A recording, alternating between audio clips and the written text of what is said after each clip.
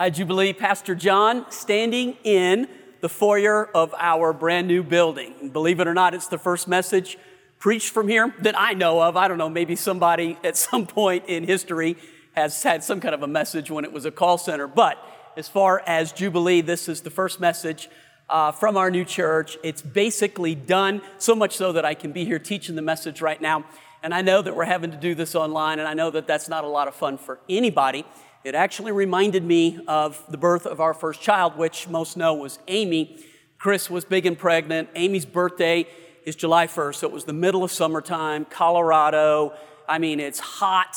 And the week before she was born, Chris had the Braxton Hicks contraction, so much so that we felt like, oh, it's time, and we were in a panic. I was in a panic. Chris was calm, but I was just like, I was doing all the things that on TV you see first-time dads do. I was hyperventilating. I'm running back and forth from the house to the car. We forgot this. Did we get this? My father-in-law had actually come over and had to yell at me, "Stop it, John, you're making it worse." And we just went through this whole thing. Go to the hospital.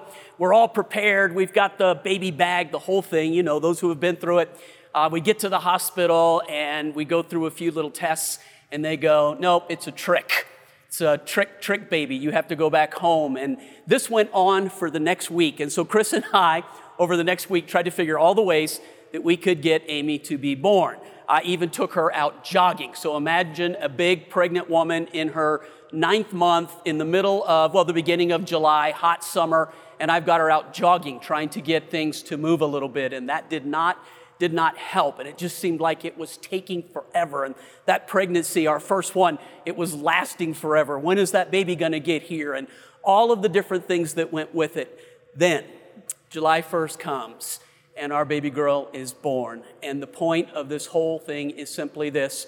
When you hold the baby, when you see the baby, it makes you forget about all the stuff, all the waiting, all of the false contractions, all of the starting and stopping, the things that didn't go the way that you wanted it to go. And so that suddenly you're standing there and you're just like, wow, we've got the baby. This was worth everything. Church, that's where we are right now. I can stand here and I can look around and you can see a little bit of it in the camera view. And I'm telling you right now, it is going to be worth it. The moment you step inside the door here, you will forget all of the ups and downs. You'll forget about the school. You'll forget about all of the moving and the starts and the stops and all of the different things that it's taken to get here. When you have the baby, when you hold the baby, it makes it all worth it. And I just thought when I was writing the message, the Lord kind of reminded me of that and how it felt before and how it felt after. And I just want to tell you, very soon, you're going to have the baby. You're going to hold the baby. You're going to be in our new baby, and you will enjoy this, and all the things that went before you will forget about. Okay, here's what I'm going to do. We haven't started a new series yet. I'm actually right now going to just do some one-off messages until we have a little bit clearer picture of when the grand opening is going to be. Now, it will be within weeks, not months, not weeks, literally days, in fact, is what we're coming down to. And I hope that by the time you watch this message, we're actually able to announce when that's going to be. But it will be very shortly. So what I want to do kind of leading up to that is just do some one-off messages about the original vision of Jubilee. So I'm going to kind of take you back in space and time to a couple of different events that were particular in the birth of our church and just remind you of who we are, what the spirit of our church is. And really, they speak not only of the past and the present, but they really speak of the future. Why we're doing what we're doing, what the whole thing is about. Why have we come this far? Why have we built? Why have we pressed forward? Why have we put up with all of the other stuff? We have a destiny in front of us, and it's a destiny that we have to choose. We can't be passive about it. We can't sit around and hope that it happens. Too many people live life that way. The Bible tells us that we can go out and we can possess the land, that the violent take it by force, and that's the idea that it can happen. The kingdom of God is forcefully moving, and we have to seize it and move with it. And so that's kind of where I'm going to go with this message. So the first season I'm going to talk about is a dream that I had in 1998. Let me give you the season very quickly. I was the associate pastor at Resurrection Fellowship in Northern Colorado. I know many of you have heard this, so I'll condense it real quickly. But it was a dry season for me. And I don't know if you've ever been through a dry season. As a nation, we're kind of going through a dry season right now. And it just seemed like instead of it raining and the reservoir getting full, it seemed like it wasn't raining and the reservoir was ebbing and ebbing. And spiritually in my life, instead of it being full and plentiful, it felt like it was ebbing ever lower and ever lower. And I could see that there was not an endless supply. There was a supply that was ending is what was happening. And in that season, I was crying out to the Lord. And many times we complain to the Lord. And many times we complain to other people. And many times we just tolerate drought. And that's really funny because we live in a time where people learn to tolerate drought. And so I was in a season, I was crying out to the Lord and asking him for rain, for the rain of the Holy Spirit in my life. It seemed like every time I had my duties during the day as a pastor, right? But after the office would close, we had a prayer room upstairs. And by the way, we have a prayer room in this building that we purposed so that people can come and pray when they need to pray. And that's all that it's dedicated for, is just to pray. I've got so many ideas with that, but I'll get sidetracked. But I had this prayer room at the church. And after the office would close, I'd go up the stairs and I'd find the prayer room and I'd literally just lay on my face before the Lord. And I would cry out to the Lord, where are you? You know, it just seemed like he was so far away from me. And I don't know if you've ever been through those times. It feels kind of like that time now in trying to get where we're going. It's just dry and it ebbs lower and lower. Where's the rain, God? Where's it going to rain? And I would just cry out on a day-to-day basis. And I did this seemed like it was 2 or 3 months. And instead of it raining, it was like the drought got worse. It just got hotter. And it was just going lower and lower. And frustration, right? Just, this is honest. And maybe it's just good to be honest. Sometimes we're not honest about where we are with God and what's going on with God. And I think that the Lord respects honesty, not disrespect, but honesty. And in honesty, I stood up and I yelled at the top. Nobody's in the church. It's a big church like this. I just yelled at the top of my lungs, where are you, God? And it sounded just like that. There was no answer.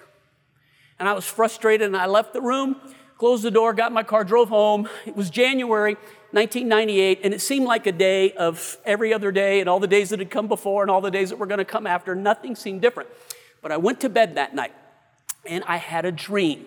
And in the dream, Chris and I had gone to hear this speaker, and it was some very famous, I don't know who it was, right? Even now, I don't know who the speaker was, but he was a very famous speaker, someone that was moving and leading the church. And by the time we got there, it was already packed. And we were like, oh no, we're not going to get to hear the person. And I had this crazy idea. I took her in my left hand, and I used my right elbow as sort of a wedge, and I just pushed my way through the crowd, and it just kind of pushed people to the side, which I know, like, you're a pastor. I was a desperate pastor. Got up to the very front, and there were 2 seats, and we sat down, and just as we sat down, the guy began to teach. And I don't remember what he was teaching. I don't remember what he looked like. The only thing that I remember is that in his right hand, he had a staff, not like a shepherd's crook, like the kind you've seen where they pull somebody off the stage or Bo Peep uses to get the sheep, but more like a walking stick, right? But it was just really this beautiful staff that he held in his hand. And as he walked and he taught, he would use the staff. He didn't lean on it. He just used it, right? And he would just have it, and he'd walk back and forth with it like this. And there were 3 steps that led down to where everybody was sitting. There was thousands of people there. And so as he was walking and talking with the staff, I get mesmerized on the staff, and I realize that's the anointing that everybody is talking about. It's that staff. And so I lean over to Chris, and I tell her, that's it. That's what everybody's talking about. It's that staff. That's the anointing. That's the authority. That's the thing that God is using to move the church forward. And I mean, it was miracles. It represented so many things, right? And as he walked by us, he's down teaching. He came down the stairs, and as he walked by us, I was kind of fixated on his staff, and I actually got up and tried to stand in silhouette behind him so I could see the staff. So he walked back up the stairs. He turned around to teach, and I was standing like in perfect silhouette behind him, except that I was leaning over like this, trying to look at the staff. And I was just mesmerized by the staff, the anointing and what it represented. And suddenly I realized everybody in the place was looking at me, and I looked up at the guy that was teaching, and he's looking down at me. And instead of like it was this terrible moment, it was just this like, oh my goodness, what have I done? And so as quickly as I could, I walked off to go back to my chair. And as soon as I stepped off the stage, I was holding the staff. I was holding it in my hands. And I sat down, and I was showing it to Chris, and I was staring at it. It was the most beautiful thing I'd ever seen. And again, it just represented the anointing. It was this gifting that God had given this particular leader. And suddenly he's standing right in front of me, and he says to me, right, without like, hey, I need that back or anything, I hand it up to him, and he goes, is this what you want? And I said, sir, my whole life, that's what I've wanted. And instead of a gentle, like, well, you can have it, he picked it up and hit me with it, like literally like whacked me right here, right on the shoulder, between the neck and the shoulder. Now, they say in a dream you don't feel anything. But I'm telling you, in this particular dream, I felt fire, like wham! It jarred me, it shook me, it like caught me on fire, and I woke up instantaneously, I knew I had had a spiritual dream in a season of drought where I'm crying out to God, what does this mean? And I'm going to just fast forward this real quickly. I went to church that morning. I'm like trying to shut myself off so I can get before the Lord. Hey, God, what is this? What does this mean? And the weirdest thing would take place. Like everybody and their brother needed to see me that day. There was an older woman in our church named Fern Burdick, right? That is not a young person. That is an old person. She was probably well into her 80s. And she talked to my admin and said, I need to see Pastor John. And I let her come back, right? I already told my admin, don't let anybody back, but if a Fern Burdick needs to see you, you see her. So she came back and she said, Pastor, I had a dream about you last night. Now, I don't know about you, but not many times has an 80-year-old woman had a dream about me. And at the time, I'm in my early 30s, right? So that could be a weird story, but this is a good story. And she goes, Pastor John, you were standing before the Lord in my dream last night, and his hand came out of heaven and his finger was pointed at you, and he touched your chest and he began to spin really fast, and you caught on fire, Pastor, and it burnt you to a crisp. And I'm like, that's not a good dream. She said, but like a phoenix that came out of the ashes, you came up out of it as a brand new man. And when you spoke from that point on, God had put a new word in your mouth. And Pastor John, God's doing a new thing in you and put a new word in your mouth. Wow. I have this dream. She has the same dream on the same night, about me. But what does it mean? So now I'm really like with my admin, okay, you've got to give me some time to really just process this before the Lord. Now, 5 minutes later, I get a call from a woman who ran Women's Aglow up in Wyoming. Her name was Diane Eggy. And Diane Eggy, I just have to talk to Pastor John. I've got to talk to him right now. I took the call. Hi, Diane. What's going on? John, I had a dream about you last night. You're kidding. No, I'm not kidding. What happened in the dream? I'm a little intrigued. Would you be? She said, so in the year that King Uzziah died, right? This is Isaiah. I saw the Lord. He was high and lifted up, and his train filled the temple. And I said, woe is me. I'm a man of unclean lips among a people of unclean lips. And then an angel flew over, took a coal from before the throne room of God, flew over and burned Isaiah's lips. And from that point on, Isaiah had the word of the Lord in his mouth. And she said, John, I saw an angel take a coal from the furnace of God, and he burnt your lips. And she said, God's put a new word in your heart, Pastor. You are supposed to lead people now. You've got a new word. And I'm like, this is either the freakiest, weirdest people trying to play a trick on me, or God's done something like I've never had happen in my life before, right? So I now tell my admin, that's it. Hey, I'm done for the day. I go up to the prayer room. I know God's saying something. I'm so happy that he's saying something, but I have no idea what it means exactly, right? Without the context, it's exciting, but what does it mean? And I'm laying on the floor before the Lord, just like, God, what is this? What is this? And the only thing that I hear the Lord say is, John, what's the staff? What's the staff? Man, I've studied the Bible. The only staff I could think of is Exodus 4, Moses and his staff. And if you remember when God comes to Moses and tells him, I want you to go to Pharaoh and I want you to lead my people into freedom. Moses gives God all the excuses. I can't speak. This guy would be better. And God says to Moses, he doesn't argue with him. What's in your hand? Moses had his staff in his hand and God said, lay it before me. And God did the miraculous with the staff. Every time Moses picked it up, it was just a staff. Whenever he laid it down, it did the miraculous. If it needed to be a snake, if it needed to heal, it grew branches. It was a miraculous thing. And I knew that the Lord told me instantly, I've put the authority in your hand to lead people. You're going to leave here. You're going to go. This part took a little while longer. You're going to go to Denver. You're going to plant a church. But that's what the whole thing was about. And that was the season of 1998. Jubilee was not founded because Pastor John got in a fight with his pastor and needed to go someplace else. I didn't get fired. I didn't lose my job. I wasn't too big for my britches. I didn't think I knew more than somebody else. The truth of the matter is I would have stayed at Res for the rest of my life and helped pastor that church. But God put a word in my mouth to come to South Denver and to plant Jubilee. Now it gets really interesting. Right at that time, I was teaching in the church from the book of Leviticus. And I even said this recently in our church, and I'm speaking so fast, I've got so much right now that I want to cover. But in Leviticus, I was teaching on the year of Jubilee. And one of the big things that Chris and I were discussing, what are we going to call this church? Because it seemed like everybody called their church something community church, Greenwood Village Community Church, Cherry Hills Community Church, which, by the way, those are all awesome names. And if that's the name of your church, God bless you, you have a great name. I have a weird one, Jubilee Fellowship Church. So where did Jubilee come from? I'm teaching out of Leviticus 25. Let me read this for you real quick. It says to count off 7 Sabbath years, 7 times 7 years, so that the 7 Sabbath years amount to a period of 49 years. Then have the trumpet sounded, the shofar, everywhere on the 10th day of the 7th month. On the Day of Atonement, sound the trumpet throughout your land. Consecrate the 50th year and proclaim, these are the 3 things of Jubilee. Proclaim liberty throughout the land to everybody, not just to the Jewish people, but to everybody in the land. Pronounce liberty, freedom.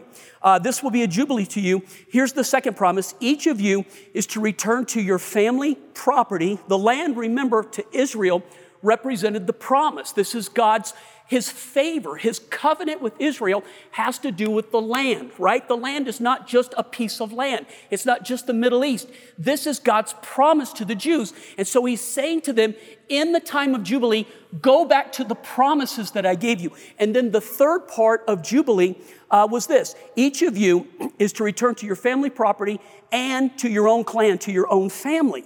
So I'm actually teaching a series at the time on the year of Jubilee when the Lord speaks to me about starting the church.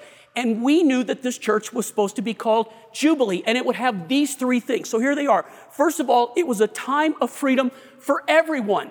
You do not have to be a believer. You do not have to go to this church. You do not have to even believe that there is a God for me to say to you that God is calling everyone into freedom. And when I talk about freedom, I'm not talking about Jesus said when He was called that the Spirit of the Lord is upon me because He's anointing me to preach good news and to set at liberty the captive. We're to proclaim freedom to everyone who's in captivity. And whether that's captivity to your past, captivity to a habit, captivity to the way you grew up, or to what somebody told you you could or couldn't do, whether it's captivity to something that's holding you back, a label that was put on you that you've grown up with and you can't outlive it, no one will let you forget about it. God is saying you're free. You're free. South Denver, you're free.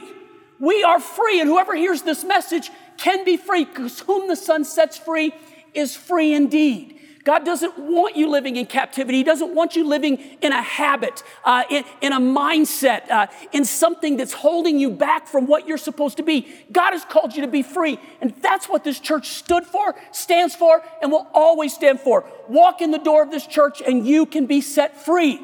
Set free from sin, set free from death, and set free from things that hold you and keep you from becoming all that you want to be. And I preach that message with conviction and with truth. The Spirit of the Lord is on me because He wants you to be set free. Now, here's the truth. We've been around 24 years. Much has happened for people to be set free during that time. There's so many stories, but I wrote this in my notes. Much has happened, but much more remains to be done. Our best days are in front of us, not behind us. I didn't come to tell you what happened the last 24 years. I've come to tell you what's going to happen in the next 24 years. What God's going to do tomorrow and next week and next month and next year. This isn't the worst time to be alive. It's the best time to be alive. I wrote in my notes, sometimes deliverance that isn't instant has to be deliverance that is walked out. And I know that some people think, man, I've heard the message before. God wants to set me free, and yet I'm still bound by things in my past or things in my life. Okay, sometimes they're instant. He breaks them instantly. And sometimes we walk them out just to show that he's God and he's Lord, and he wants us to lean on him. The bottom line is, it is a time for freedom for all. In the Bible, the story of the rich young ruler comes to Jesus. Good teacher, what must I do to be saved? And Jesus looks at him and tells him, well, you need to keep the 10 commandments, honor your father and mother, don't murder, don't steal. You know, he goes through them. And the rich young ruler feels pretty good about himself, like, hey, and he even says out loud to Jesus, all these things I've done. He's feeling pretty good. And then the Bible says this in Mark's gospel. Jesus looked at him and loved him. I love that. He didn't look at him and judge him. He didn't look down on him. He didn't look at him and compare himself. He looked at him and he loved him, and he put his finger right on the issue. Go and sell all that you have then. Give it to the poor and come and follow me. And the Bible says that the rich young ruler was suddenly sad because he had many possessions. Listen to me. When I talk about freedom, most people want a tweak. And God is not offering you a tweak. God is offering you a complete disruption. So when we talk about freedom, you can't come in and go, okay, I walked in the building, I'm free. No, come to Jesus and you'll be free. Come to Jesus and find what God has for you. He's the creator of your life. He's the one that puts you together. He's the author of the product. He's the one who knows why you exist. Come to him and be free, church. It's not a tweak that we need. It's a disruption that we need. We need Jesus from the top to the bottom, side to side, front to back. This house that I preach in needs not a tweak. It needs a disruption. We need to be disrupted in our church, disrupted in our worship, disrupted in our lives. We need for God to disrupt us and to bring us to our knees in front of him and to fill us and to build us up and to do again what he promised he would do. The second part of that promise was to remember God's promises. So this brings me back then. Some of you have heard the whole building here right now. The reason we built this and didn't stay in our location is because of another dream that God gave Chris and I in 1988. And I know if you're like new to this and you're thinking, does every time Pastor John have a dream, we have to build something or move someplace? No, it does not mean that. I have very few dreams, but this was another spiritual dream. And in this dream, those who remember it, we were still in Florida. Chris and I were in our very first full-time position. It was not going well. I don't have time to explain all of that. I didn't think we were going to stay in ministry. We were failing is what was happening. And we had gone to bed sort of in that place where it was not going well. And in the middle of the night, in the sweltering heat of Florida, the Lord visited us. And I began to have a dream. Jesus came in my room, stood next to me. Now, I didn't look up and see him. I cannot describe to you what he looks like, but it was the Lord. And if you go, how do you know it was the Lord? All I can say to you is, if Jesus ever visits you in a dream, you'll know. You will know it's Jesus. You will know, when the trumpet sounds and his voice calls us home, you will know. You'll know it's Jesus. And so he stands next to me and he begins to talk to me. He tells me, you're not a failure. You're right where you need to be right now.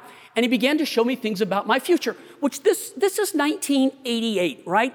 I'm 24 years old. It was so far in the future. What I saw, we were training people for ministry. We were training people for revival. We were training people in the things that I'm teaching you to be free, to be set free, to live the abundant life God had called them to live, to do the things God had called them to do. It was so far in the future. And compared to where we were in present time, it's like, how could this ever take place? And then the Lord said this to me. So you'll know this is me and not you. I'm giving Chris the same dream right now. Now, I know you're thinking, come on, Pastor. It's not my job to convince you. All I can do is just tell you. You decide what you're going to believe. But I didn't wake her up and say, hey, I'm having a dream and Jesus is speaking to me. What's he telling you? That's cheating. All I did was open my eyes. I was facing in. I'm giving you too much information about our bed right now. She's facing me. I opened my eyes and she opened hers. And I said, are you having a dream? And she said, yes. What are you dreaming? Without priming the pump. I mean, if we have to prime the pump, then why do we need God? And so what are you dreaming? And she says to me, you are standing in front of a very large room and we are training people and they are coming in and they are coming out and it's as far back as you can see. Dude, can you imagine I'm like, come up out of the bed. I'm looking for a pen. I'm looking for paper, trying to write it all down. And it's so far in the future. And those of you that have walked this walk with us over the years, you know how many times I have tried to make that thing happen, thinking, maybe if I just start it, God will do it. I've tried to start training. I've tried to do different teaching things. We've launched churches. I've tried to do all of these things. The timing wasn't right. Listen, sometimes God gives us a promise and it's not supposed to happen in a day or a week or a year. You want to know what you really are? You are a steward of the seed that God puts in your hand. Everything that we have around us, we are stewards of. Go back to the book of Genesis and look at it. We're stewards of the earth. We're stewards of each other. We're stewards of everything God puts in our hand. But most importantly, we're stewards of the word that God puts in our heart. And the enemy works overtime. The Bible says the seed of God goes out and the enemy comes immediately to steal the seed. Pay attention right now. He comes immediately to steal the seed. And if you don't protect the promise, the devil will steal that seed and you will never live out that promise. The hardest thing we ever did in ministry was to steward a promise of God that took 30 years to bring to completion. Can you imagine 30 years to bring it to completion? More than 30 years. Dreams come true. Hold on to them in your heart. Steward them. Let God bring them out. It's bigger than you can imagine. It's greater than you could ever build. It's more than you could ever speak into existence. Only God is able to do what God can do. And our best days, guys, if you knew what God has intended for this season, for this time, and for our lives, it would blow your mind. It would blow your mind. Most people give up or give in and they forget what God has told them. So I need to stop right now. And with the Holy Spirit, what has God put in your heart that you've given up on, given in, or let slip away? Because the Lord is telling you that Jubilee, this church, why we exist, it is a time to be free, but it's also a time to go back to the promises. What are the promises of God that you used to believe in, but you no longer care for, you no longer steward, you no longer pray about, you no longer go for? Is it a person in your family? Is it a promise of something that God, is it ministry? What is it that God has put in your heart that you forgot about, that you gave up on, that you said is just impossible? I stand as a witness to the fact that it's not impossible. It's not impossible. God can do it. What has God said? The last one, and the one that this is the one that's yet to come. It's the one that I've not experienced yet, but I want to experience it. You go back to your family, back to your clan. Here's what I want to prophesy over Jubilee. We are family. A vision that I have for this next season is a church within a church. I've not experienced it in our church. It's probably the weakest part of our church. A church that helps pastor itself, that doesn't rely on just people who get paid or a few people who are in leadership, but a church that helps pastor itself. A few years ago, we had a teacher who came and taught the staff the idea of dealing with how the brain operates in our life. It's kind of a newer area of science that we're learning about right now. But one of the things that he said is that little babies, they learn to bond to the one whose face lights up whenever they come into contact with them. And a child who doesn't have someone who lights up, whose eyes twinkle, who smiles at them, in place of that joy, they learn to bond to fear. And you know, in this world today, we have two kinds of people. People who are bonded to joy. They're joyful people. No matter what happens, they can hold on to their joy. Even when it's difficult and everything hurts, deep inside them is a joy. Not a happiness maybe, but a joy that can't be stolen. And then there's people who are so full of fear. And as times get darker and more evil is abundant, they become more fearful. And and they love Jesus, but they're just frozen in fear. And then here's what it's going to look like. Here's what I'm working for when we move into this building. One of the things that we're going to do is to develop nurturers. Nurturers are people who provide the drink when you come in and you're thirsty. And their face lights up, their eyes twinkle. When you walk in the door, this is the place where you can receive the nurturing that you need. And listen to this. If you have bonded to fear rather than joy, I've got great news for you. 1 John 4:18 says this. God's love has no fear because perfect love kicks out or expels all fear. If we are afraid, it is for fear of punishment. Listen to this, and this shows that we have not fully experienced his perfect love. If you are afraid, and you are afraid that you're going to be punished or that you're going to miss it or that God is against you or it's not working your way, it's because you're not experiencing the love of God. And the way that he wants us to do that, the perfect love, is through other people who love us. Jubilee is that place. And that's what I want, and that's what I'm shouting it to you right now. It's where we're going in the future. And I admit to you, it's maybe been our weakest thing, right? I know that I feel that way, and I know our staff feels that way, and people feel that way. But it's yet to be harnessed as a church. But I think that's because this is the time for it. It wasn't the time, but now is the time. This is the year of Jubilee. Jesus is the Jubilee. In the Old Testament, they had to wait once every 50 years. Jesus is the permanent Jubilee. Guys, it's a lot. I have given so much, given so fast. Can you see that I broke out in a sweat? So it's the first time Pastor John has sweated in the new building too. It will not be the last. But this is the heart. This is what God wants. This is what we're going to do. And I know you watched this message maybe from your house this weekend. Maybe you gathered with a few friends. Maybe you're watching it a couple of weeks later and it's after the fact. I'm still telling you the truth. In a very short time, you will stand and hold this baby, and all that's come before it, you will forget about all of the other things that came before it as you hold the baby. And I'm standing in it right now. It's real and it's true. It's not waiting to be built. It's not waiting to get enough money. It's not waiting until this or that is done. It's done. We need the supply chain to cooperate, but we're this close to that being done right now. In fact, there's electricity in the building. How about that? And so folks, it's exciting. The time is now. We're so close. I just hold on. It's going to be such a celebration, such a good time. In fact, we're going to celebrate for so long, you'll be tired of celebrating by the time that we're done with this. So I love you. I bless you. So let me pray. Father, we just ask right now, the Lord, as we stand at this precipice in this time, with you doing so much that we're supposed to be celebrating and rejoicing. God, I commit it to your hands. Lord, our church right now is so spread out all over the place. People are traveling at their house. Lord, listening to it maybe in their car. Lord, maybe people are discouraged thinking it's never going to happen. Maybe some are even at the point of thinking, I'm just going to give up. It's too long. Church, I'm sorry about that. I'm sorry that it's taken so long. I'm sorry that it couldn't have been sooner. But I know God's timing is perfect. And I know that he knows what he's doing. And I know that I'm standing right now in the fulfillment of a vision. Not at the end of it, but at the very beginning of it. And our best days are in front of us. Church, we should be celebrating right now because of all that God is going to do in our midst. If we only knew how close we are.